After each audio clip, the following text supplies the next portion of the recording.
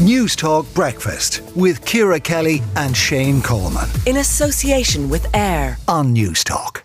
Now, ahead of the new Electoral Commission's report later this month, Odran Flynn, political analyst, has been looking at what is likely to happen in that Electoral Commission report. A really extensive piece in the Business Post yesterday by Odran, where he predicts 20 extra TDs in the next Dáil, bringing the total number to 180. Odran, why will this redraw be so significant? Bring us through what's happening. Good morning, Shane. Well, effectively, because the number of Dáil seats and the number of TDs is dictated by the Constitution, where there has to be a minimum of one TD for every 30,000 population, effectively the sharp increase in the population in the country since the 2016 census means that every single current constituency has to be amended, because the Constitution basically allows you to have a variance of plus or minus 5% in any constituency above the average. And every single constituency, as it stands now, falls outside of that. So therefore, the number of seats, the Electoral Commission has given terms of reference where there'd be a minimum of 171 seats up to a maximum of 181. But if you actually include even the additional people who have come into the country since the census of last year, of April last year.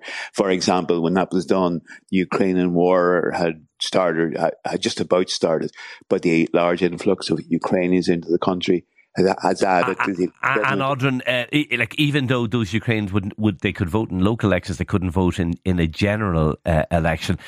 They are part of the population and then therefore must be included in the calculation of TDs per head of population. Absolutely. Unlike other parts, like the Northern Ireland, for example, their boundaries, they're based on the electoral register, the number of people entitled to vote.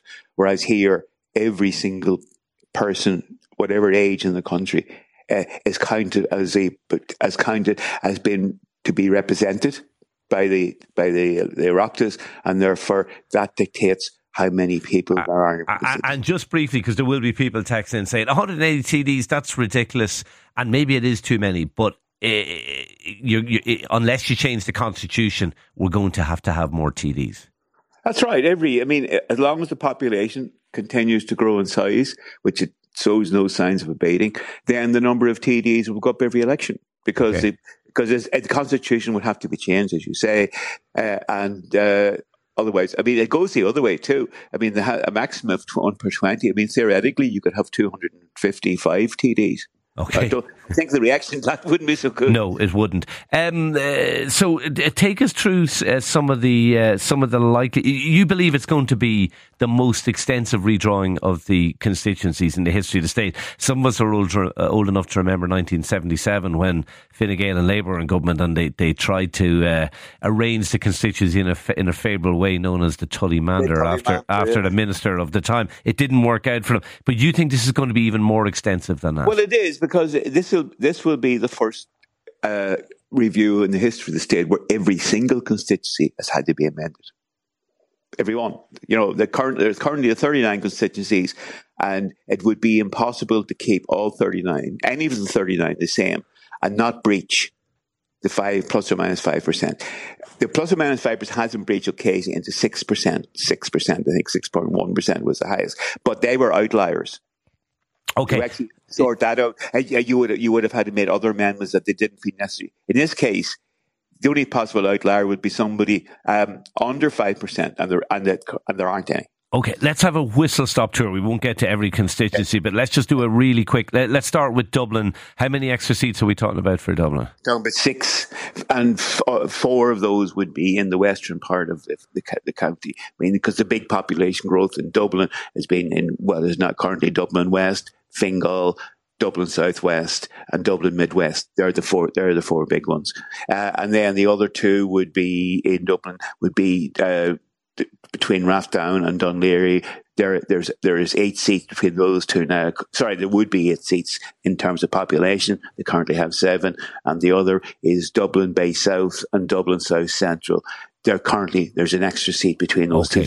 Rest of Leinster? very briefly. Rest of Leinster, yeah, again, it's a continuation of Dublin, effectively. Now, I would have possibility of 3 seats, extra seats in Kildare, 3 extra seats in Meath, and part of that as well is because Louth, which is currently 5 seats, has enough population for 6, which would mean 2 3-seaters. Or alternatively, you would return the suburbs of South Drogheda, which is 27,000 people. That actually belongs to Meath. They are County Meath. They move back into Meath, which gives Meath extra seats. Okay. It still keeps Louth as a 5-seater. Okay. But without the southern suburb of Drogheda. Munster? Sorry? Munster, what's going to happen there? Munster, there's 2 extra seats. 5 extra seats in Munster, 2 in Cork. 1 in for example, Tipperary, Waterford, between them, Tipperary, Waterford have enough seats for enough population for 10 seats. It's currently split 5-4, but you could have Tipperary as 2 3-seaters, as it was for many years. But the growth in Waterford, the population growth in Waterford is twice that of Tipperary, 10% as opposed to 5%. Therefore, I think it's more equitable.